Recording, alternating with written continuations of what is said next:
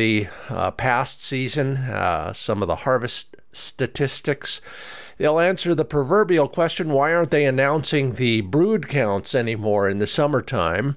And then they'll offer up some strategy and tactics. These guys know of which they speak, so stick around if you're a rooster fanatic. We'll also talk about one more essential item for your hunting vest in our Handle It segment. And finally, from the Facebook pages this week, have you ever been well and truly lost? I asked that question and got some fascinating answers. No, I did not get, well, maybe on the way back from the airport in Minneapolis, but that's about it. So we'll be covering all of those and who knows what else right here on the Upland Nation podcast. You know, I'm still looking back on an incredible season. Yeah, lots of chukar hunting, lots of new territory. As you know, that's kind of one of the things I love to do. And we had one spot that I'd been wanting to go to for a long time. It had been mentioned to me by a good friend who, even on a long day, he will go, on a short day, he'll drive 3 hours each direction to hunt 5 hours. And drove past that spot on the way back from another place a while back. So I said, hey, Tom, let's go. And we finally did. And sure enough, at the top of the canyon, the gate was locked. Didn't stop us. We were still allowed to go in there. We just couldn't drive all the way down to the bottom of the river canyon where the chukars and the quail dwelt, or at least we were hoping they would. So we walked down it and, the usual, slip and slide on the snow and the rocks. But at about the halfway down point, we started going back up into the breaks there and had a good time on chukars. And on the way back, we were crossing a few wheat fields that had been harvested, of course. It's, late winter for that matter. And son of a gun, if Flick doesn't go on point in the middle of this stubble field, and it's blowing a gale. It's probably a 30-mile-an-hour wind up there, and it's cold, and he will not budge. So we start humping it that way, and it's a long way off. And if you've ever walked on snow-covered wheat stubble, you know what I mean. But what we found after the first covey flew is that even a little stubble is a windbreak for a little bird like a Hungarian partridge. As soon as that first bunch got up, it broke out a second bunch a little bit further downwind, and then the pair that were hiding upwind from Flick also got out of there. We were never near them for a shot, but it was sure nice to see on that just broad, empty plain, windswept, full of Huns. It was a good year for Huns, and I took a little poll at Pheasant Fest for our Western hunting buddies.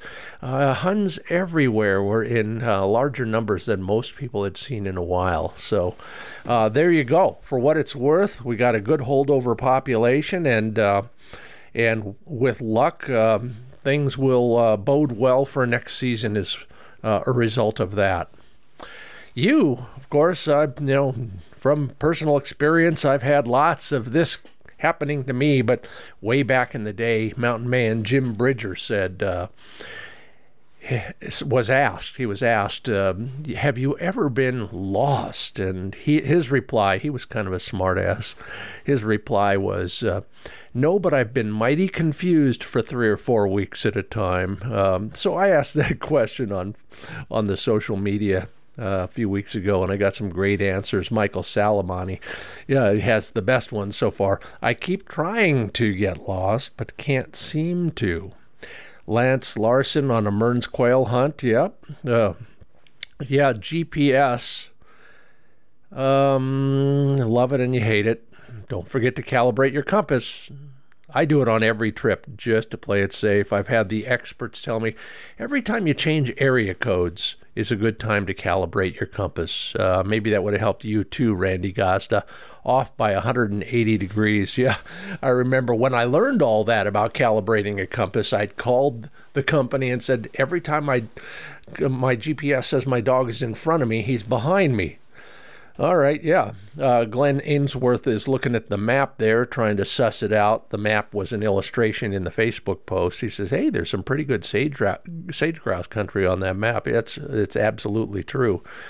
In most of the places on that map, the units aren't open, even if you could get a permit. Jay Chaplin says, hunting in the north woods of Maine in the early 2000s, that in itself is a recipe for disaster. Took a compass reading before we entered the woods, turned on my GPS, following the dog, killing a limit of woodcock. You had to rub it in too, Jay, didn't you? Killed a limit of woodcock. Heading back to the road, didn't make sense on the GPS. Compass reading, even a map drawn in the dirt. Oh boy. I'm glad you got out of there and lived to tell about it. David DeSmither says he hasn't been lost, but he too, like Jim Bridger, has been confused. Miles Burdett gets lost all the time in the city. Robert Van Hoos spent 3 hours exploring the upper lower peninsula. I think I know where you are then, over there. He was about ready to start firing off the 3 shots for an SOS, but every time he shot the first time, another bird flushed. I wish I had problems like that. Listen, some great stuff there, and even if you've never been lost, you'll learn something from some of the comments. So make sure you visit the Wing Shooting USA or the Upland Nation Facebook pages. It's always fun, and I sure appreciate the community we're creating there. Speaking of community, we'll be back to talk about the community we experienced at Pheasant Fest and the Quail Classic in just a few moments. First, a quick break for a couple announcements. First off, Midway USA, our newest partners here at the Upland Nation podcast. They've asked me to create a whole bunch of videos and write some articles for their pages exclusively, and a lot of those are already up. So if you want to learn anything about early puppy training, just kind of a nudge to remind you, here are some things you can cover with a very, very young pup. The premise being the puppy is learning the moment it is born. And when we pick it up, it's already 8 weeks into a life of learning, and we better take advantage of that. As one of my guests said recently, it's really a young skull full of mush that we really should work on immediately upon taking delivery. That's one of them. Another bit of advice on picking a puppy. We've got all sorts of things coming up at midwayusa.com. And they carry just about everything for shooting, hunting, in the outdoors. Go to midwayusa.com.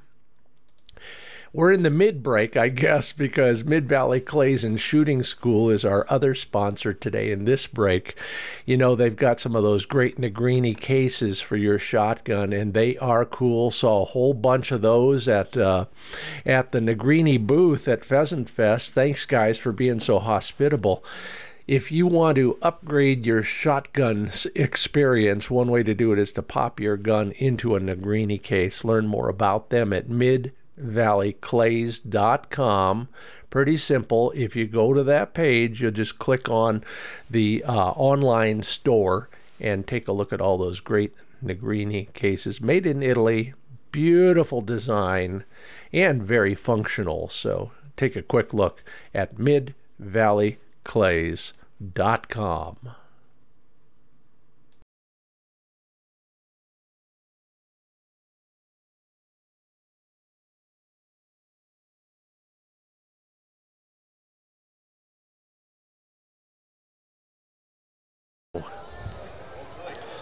So excited to be here on the floor at Pheasant Fest in Minneapolis, St. Paul, Minnesota.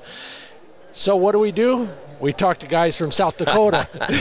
And I apologize. I'm gonna dribble off into a South Dakota accent way too often. I apologize in advance.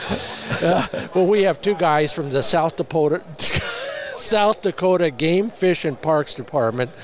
which we have an affinity for anyway. I'll tell you that off mic. Why don't you guys introduce yourselves, and then we'll just jump right in. Chris Hall, and I'm a communications specialist at Game Fish. I think I've been with the department 16 years. So you're the fish whisperer. Is that the kind of communication you do? Sort of, yeah. We shout from the rooftops of everything that we're doing and trying to get accomplished. Love it. And Nick Harrington, communications manager with Game Fish and Parks. Still not quite to Chris's numbers. I'm only at almost 5 years. Yeah. But I want to be the fish whisperer. He can be the bird whisperer. How's that sound? Whisperer, right? Yeah. Well, I'm neither one, but I am the world's worst television shotgun shooter.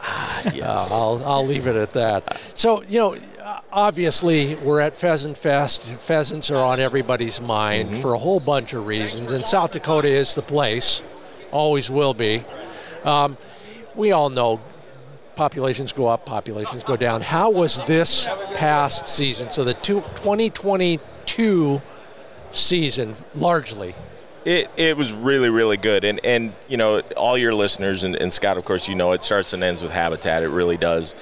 I think, the Pierre area and certainly southeast South Dakota, we went into this spring with great hopes, but we're looking at dry weather and dry conditions too.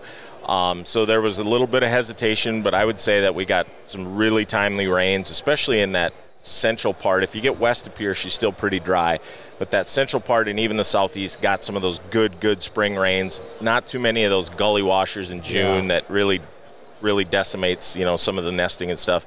But our populations were great, and the hunting was great right up until right before Christmas.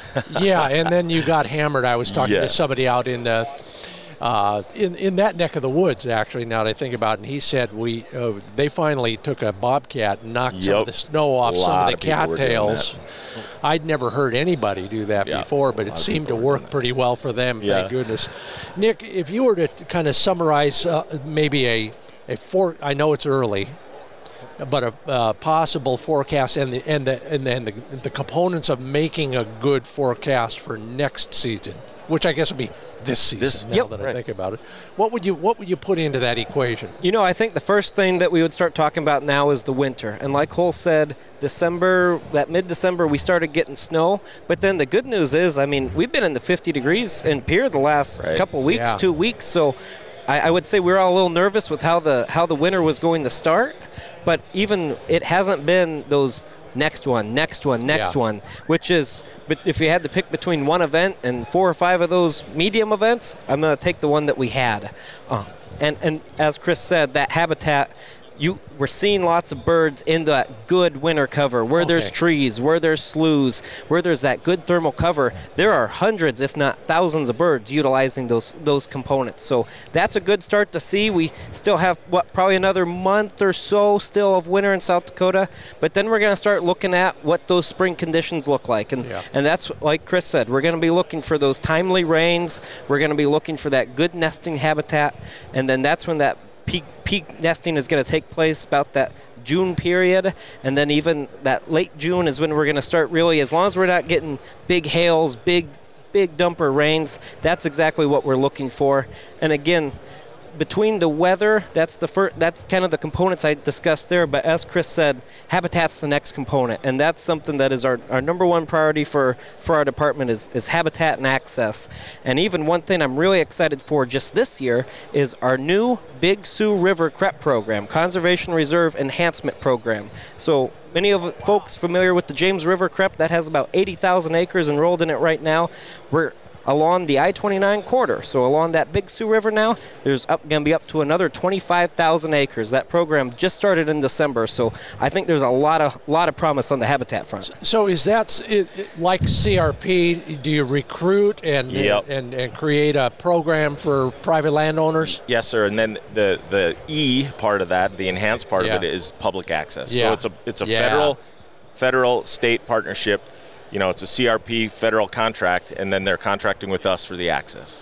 Wow. Yeah, to put that kind of really quality habitat in places right next to Sioux Falls, Brookings, up and down that I-29 corridor is going to be a big, big deal. That's incredible. So just out of curiosity, what's been the reception to the new version of this? I think, and Nick can speak to it too, I think, so they're going to be some different. They're based on rental payments. Yeah. And I think initially some of those landowners were thinking, yeah, you're not going to be able to pay me enough. But at the same time, they're adjusted, so that's why they get smaller acres. But it's also, you got to remember, farmers want that habitat on there too, but it's got to make sense. And once they started seeing that, those rental rates are close. I don't think we're going to have much problem facing that 25,000 acres. But at the same time, there's been a big push by our 12 private land habitat biologists, by our conservation officers, heck, even by our WDM, like Think Trappers, to go out and talk to your landowners and go, hey, if you're in this drainage, I think we can make this work for you. That's been my gripe all along. This is my show, so I can say this. We need to get closer to market rates, which is something that is very difficult to do when we're talking about tax dollars, if you will. But it's the only way to make sense for most landowners, isn't it? Well, you guys have a great walk-in program, too, here, and it's been, we've used it to advantage in any number of ways. If we were to talk more about public access in general, and you wanted to give some tips to listeners about how to take better advantage of that, Nick, what would we do next? So the number one thing I would say for folks taking advantage of those public opportunities is go to our website right now and look at our public hunting access map. We have print copies, and that had been really popular in the whole 16 years. But up in my last 5, we've had a lot of folks utilizing that online resource so they could zoom in, see exactly where they want to be. Onyx, those types of apps and maps, those have been a huge boom even since I started 4 or 5 years ago. Yeah. So get in, start looking at those areas now in that primary pheasant range. And again, it's the best time to start planning your trip. And the other thing I'll say is you hear about those popular areas. Okay, well, the Chamberlain area, the Pierre area, you hear where are the birds at, where are the birds at? Well, you can go find really good areas doing your research now, and you're going to not have as many hunters, and you're going to have less competition when you're out in the field, and you're going to find some of those best hidden gems out there. So this is the time to do it. And then, again, our website's a great resource. Our map is a great resource, and there's plenty of other ones out there, too. I've always told people to start early, but then some of the programs are taking enrollment up until August, I think, aren't they? Yes, sir. So we got to stay online. Yep. Because that's where you're going to get the updates, and then the book comes out soon after that. Yeah, right. It? Early August or mid-August. About State Fair, which is Labor Day weekend. Yep. Yeah. So get both. Right. And then you're fully armed and ready to go. This show is interesting, Scott. I think I've done 16 of these Pheasant Fest with tourism and game fishing parks. This show, especially in Minneapolis, I talk to guys who give me their tricks and say they're from Bloomington or Eden Prairie or Edina. They wait all year to come to South Dakota, right? So they're at the show and they're coming. They're like, yeah, we did this and we went on your website and we found the harvest rates. And we looked at the counties, and then we've got this formula that compares the public land to the harvest rate, and then there's some hunter density stuff.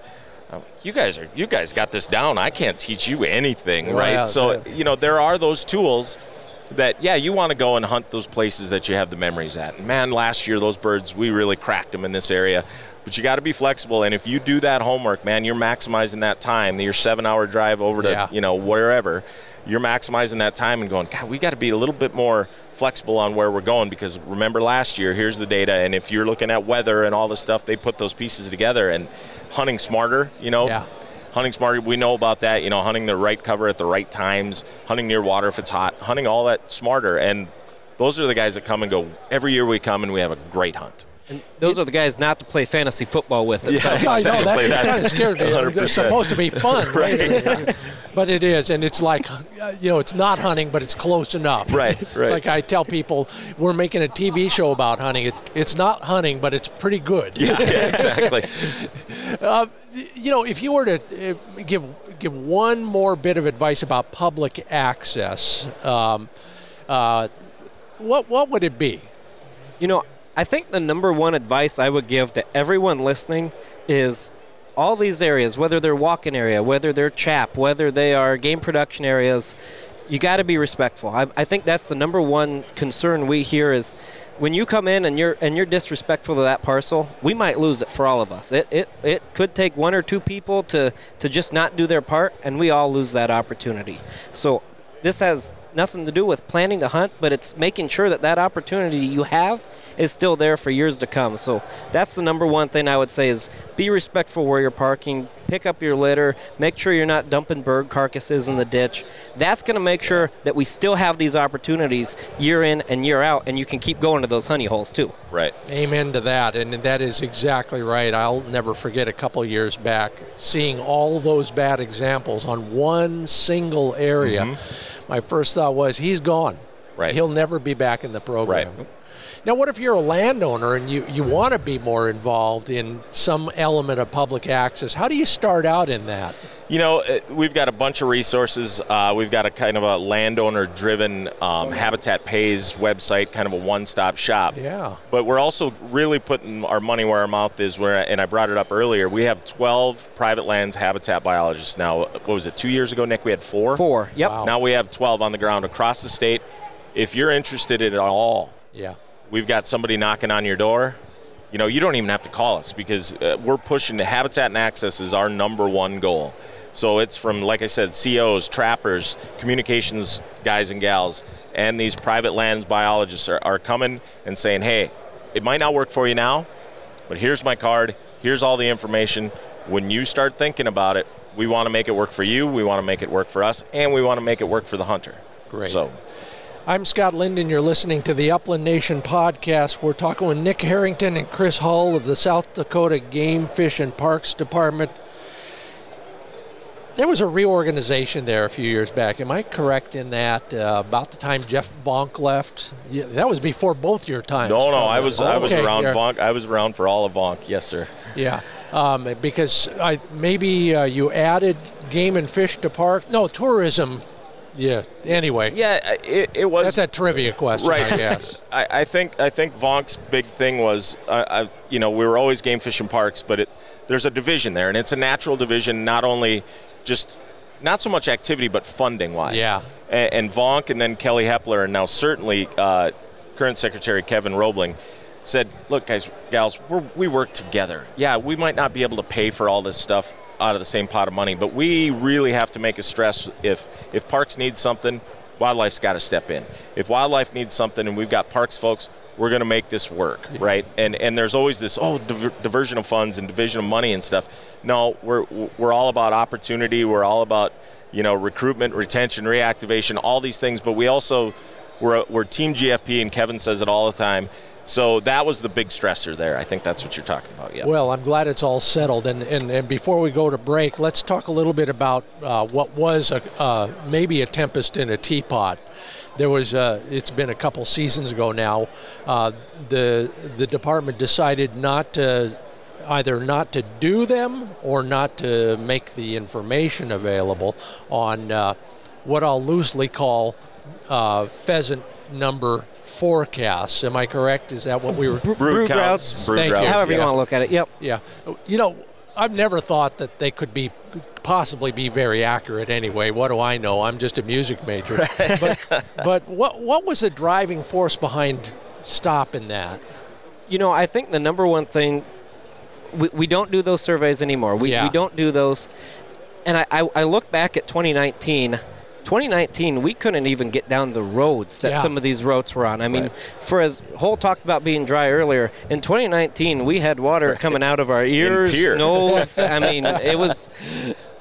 And again, you go back to this is a good forecast tool to an extent. Again, you still have the human element component of it, right? I mean, this is still a human survey.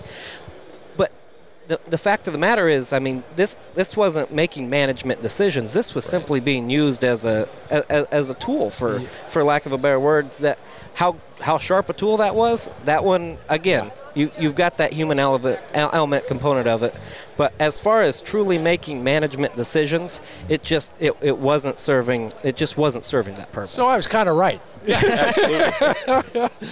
I hope everybody made a note of that. It's the only time I've been right all day. We'll take credit for that, Nick. Good. All right. Speaking of taking credit, we'll be back with Chris Hull and Nick Harrington in just a moment here on the Upland Nation podcast. We're on the floor of the Pheasant Fest and Quail Classic here at Pheasants Forever in Minneapolis. We'll be back in just a moment.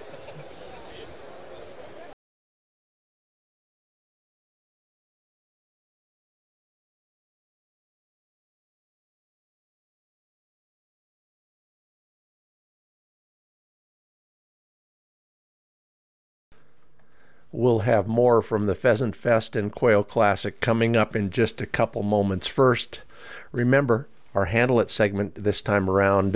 One more essential item for your vest. I was reminded of it several times at that gathering.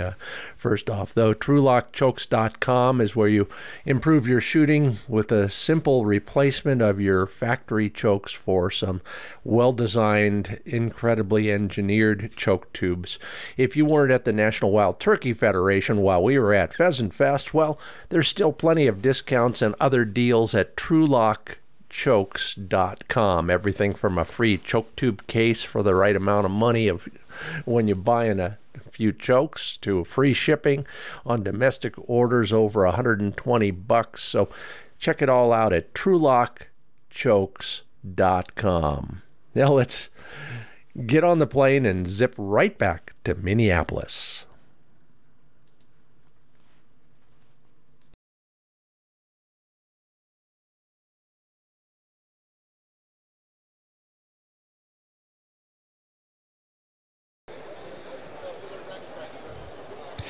And welcome back. We're in the Minneapolis Convention Center? Sir. Is that what Yep. that is?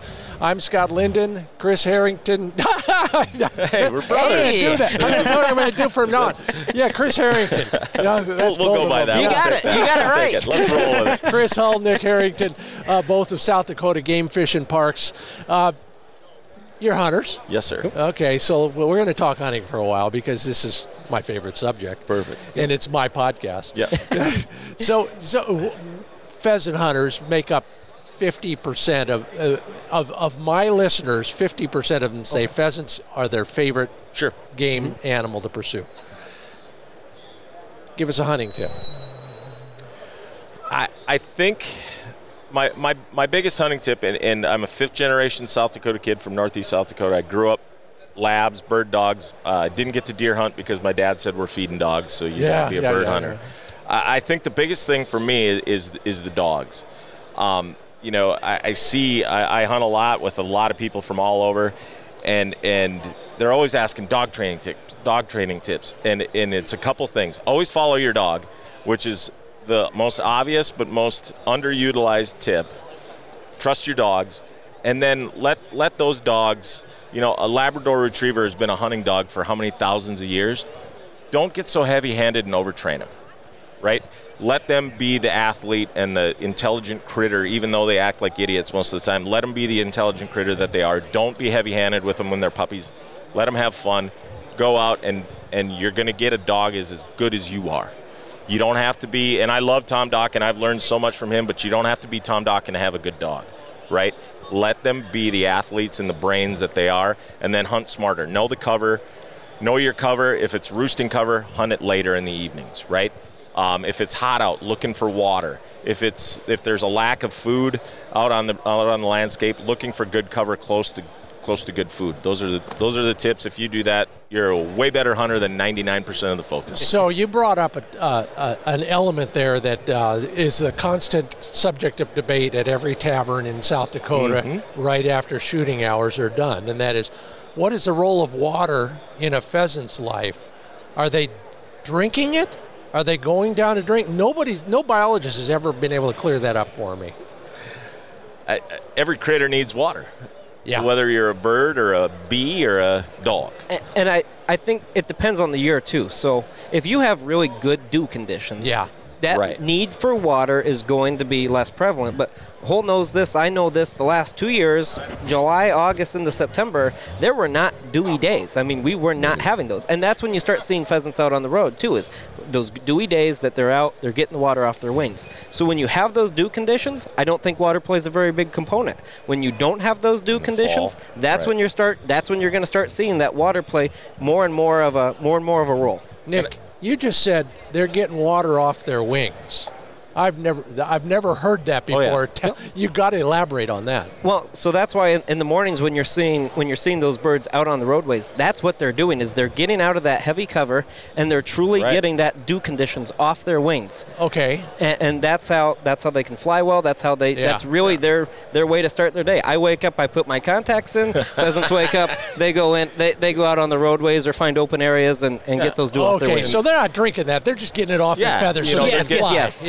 A little bit of grit in the mornings, and then you'll see them. They're doing this, and you see the water flying off them. Never knew that's what it was for. If you see a pheasant licking its arm, that one you might want to call us, and we might need to check that out. Find out what new avian disease is out there. Well, we got a great tip from him on hunting. Nick, how about you? When you're going to go out there, and I'm telling you, okay, take Chris and I, and make sure you find a bird for us. What are you going to do? So the first thing I'm going to do, and Holt's going to laugh at me, is I'm going to put in my work beforehand. February, we're here. It is February right now. We are as far away from hunting season as it can be, but you got all these people. We're going to have 20,000 people at the show making plans to go hunt. When you're in South Dakota, if you're camping, if you're fishing, go check out those areas you want to hunt. Right. See what that cover looks like. See what that landscape looks like. I mean, that's going to be that preparation. To me, that's what I enjoy the most out of anything, whether that's hunting, whether that's fishing. I like the prep work. I like the homework that goes into it. And take advantage of those vacations that you're here, see what's going on, and then if you can, even come a few days early and get that scouting in too. So I'm a big researcher. Now, physically, in the field, the number one thing I'm going to say is make sure you're having fun. I mean, it sounds cliche, but it's not. I mean, it is all about going out and making sure you're having a good time, making sure you're hunting to the skill of everybody. If Holt's gonna take me hunting, he knows he needs to hunt to my skill level. I can't keep up with him. He has to lower himself, right? Yeah, well, significantly. And if I'm fishing with him, I got to do the same thing. I hear you. That's fair enough. Absolutely. You both bring up good points, and they are doubly true when we're hunting some of the walk-in and public access areas. But there are more walk-in style access than one would ever think. I just put together a list of all the places where you might access ground.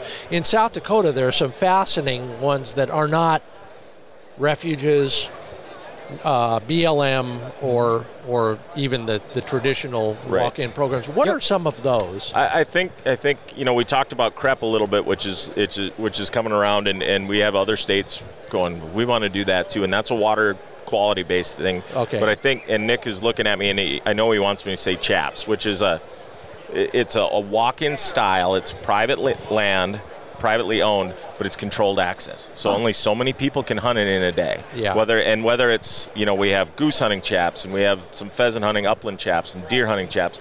Those are things where you can go, if you're on the ball, you can get signed up on our website.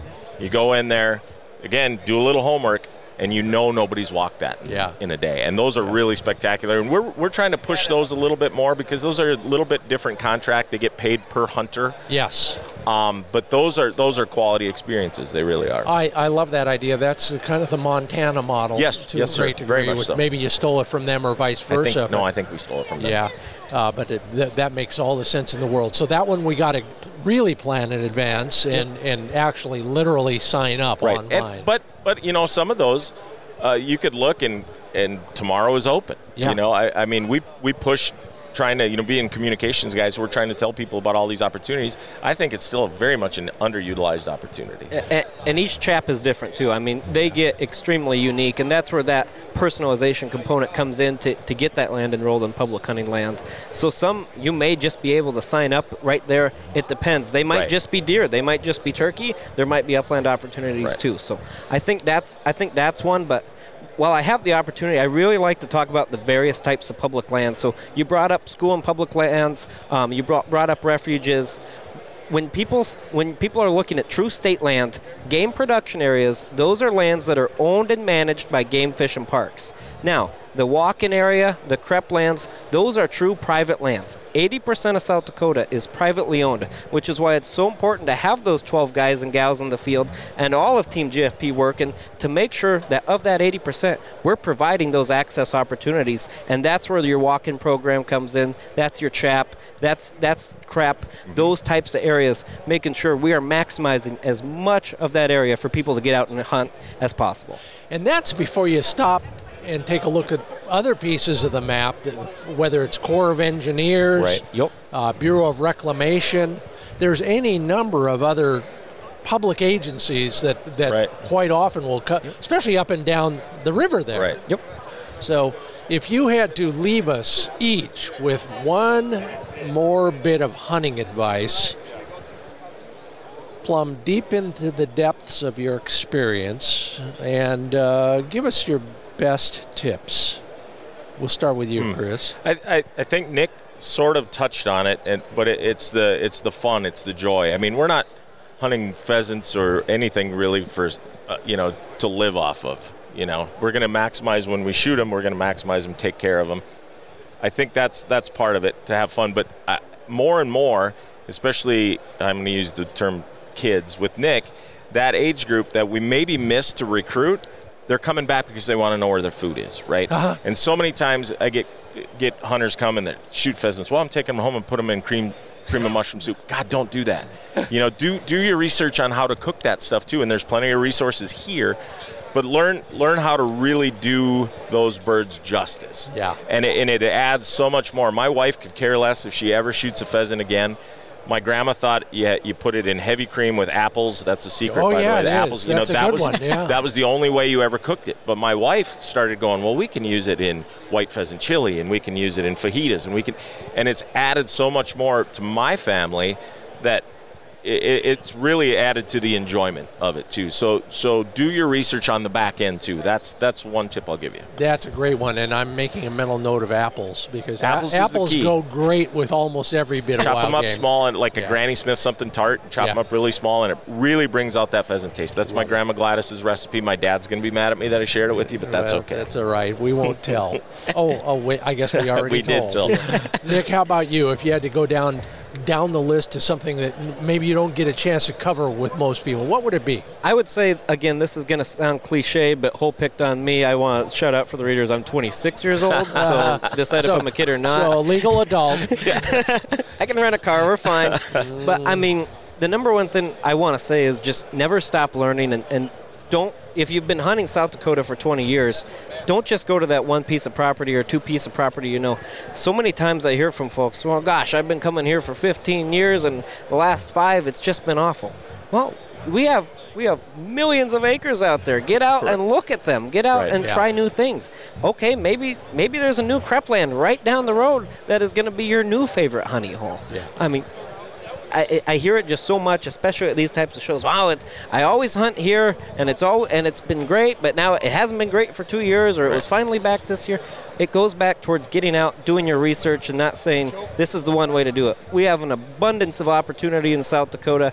Get out and explore all of it, and always try something new. I even tell people when they're coming here, if this is your first trip, you have 2 5-day periods. Yeah. You might even do some road work. Do Huron, and then do Arlington, or maybe go to Pierre, and then come back and do Aberdeen and Webster or Watertown. Hit a couple different areas and find where you like to hunt, the types of areas that fit to your style of hunting, and then you're going to find, okay, I like that area. I want to focus in on that. And even if you've been coming for 20 years, it still might be a good time to do that. And again, maybe you're going to find a new favorite spot, or just break up that routine for a year or two. Nick Harrington, Chris Hull say, get out of your rut. Right. Enjoy South Dakota, every dimension, every corner, and I can't agree more. Guys, thanks so much for being a part of the Upland Nation podcast from Pheasants Forever, Quail Classic, Minneapolis, all of the above. We'll see you in South Dakota. Yeah, Thanks so for much, having us, guys. Scott. We appreciate it. Thank you, guys.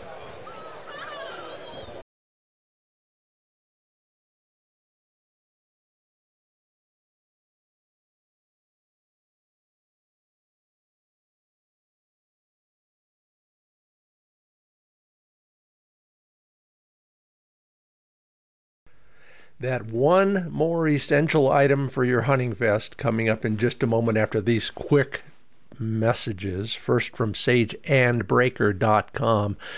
Fred Bohm dropped me a note right before I left for Pheasant Fest to remind you that brand new range bag is about ready to debut at their site.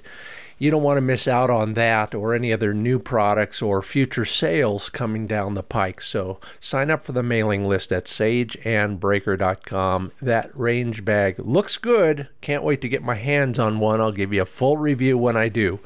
But in the meanwhile, if you're looking for the ultimate heirloom quality range bag, which can be used for all sorts of other things too. In fact, somebody called it a blind bag. You could do whatever you like with that incredibly beautiful, functional range bag from sageandbreaker.com. Sign up for the mailing list and you will not miss out. And got the chance to play with the newest of the new pointer shotguns at the Pheasant Fest. Rick Hankey, the president of Legacy Sports, the parent company, was sharing a booth with me. We had a great time. Good to see you again, Rick. But also got my first look at the new case-colored side-by-side. Yeah, blued barrel, but that breech, that part down there, the case coloring, incredible. And the wood is always really nice, especially for the price, and that's the whole point of this. It got a lot of attention out there. Pointershotguns.com is where you learn more about both of those, both the 12 and the 20 gauge coming down the pike and everything else they're putting out there. A lot of interest in the semi-automatics as well from Pointer Shotguns. So find a nearby retailer, browse the models, watch some of my videos and articles are available there at pointershotguns.com. Well, when I wasn't cutting podcast interviews at the Pointer Shotgun booth, I was talking to you, and thank you all for stopping. It was kind of like a high school reunion, even if you didn't go to any, and that would be me. I was playing music at the time. I always had to play music at somebody else's reunion, I guess. Anyway, heard a ton of stories about, first off, a whole bunch of porcupine stories, and I'm glad to have helped. A couple of those folks said they learned something from a video or an article, and I'm glad to help on that. But also a lot of stories about snares. And I remembered Terry Wilson's advice. Terry is over there at Ugly Dog Hunting Company, and Terry reminded me that sometimes a good set of side cutters isn't enough to cut that cable if your dog gets caught in a snare. And luckily, all the stories had happy endings this time around, so that's great. I like to carry something that will cut just about anything short of the transatlantic cable. Go on one of your favorite websites or go down to your favorite hardware store and get bona fide aircraft cable cutters. Not cheap, but what's your dog's life worth? Buy yourself a real pair of aircraft cable cutters. The best investment you'll never use, I hope. Good luck on that. Put that in your vest. I carry them. They probably weigh 8 ounces max. And there will come a time, whether it's your dog or somebody else's, when that's what you need most. Can't thank you enough if you stopped by and said hello at Pheasant Fest. Thanks for all the free beer, everybody. Sure appreciate that as well. Enjoyed the heck out of getting to know you all better. New friends, old friends. It was a great Pheasant Fest and Quail Classic, and it's because of people like you who come down there, pay your admission, join Pheasant Fest, join Pheasants Forever, Quail Forever, and come to the Pheasant Fest. Thank you all for seeking me out and visiting. If you commented at the social platforms, well, maybe you became slightly famous today. If not, I did learn something, and so did somebody else. Thanks to all of those who left ratings and reviews. And thank you to our sponsors. We're made possible by Sage and Breaker Gun Care Products, Pointer Shotguns, Mid-Valley Clays, and TruLock Chokes, and FindBirdHuntingSpots.com. Well, we don't have a Pheasant Fest coming up, so I can't say I'll see you at one of those, but I will see you at the range or a training day. I'm Scott Linden. Thanks for listening to the Upland Nation Podcast.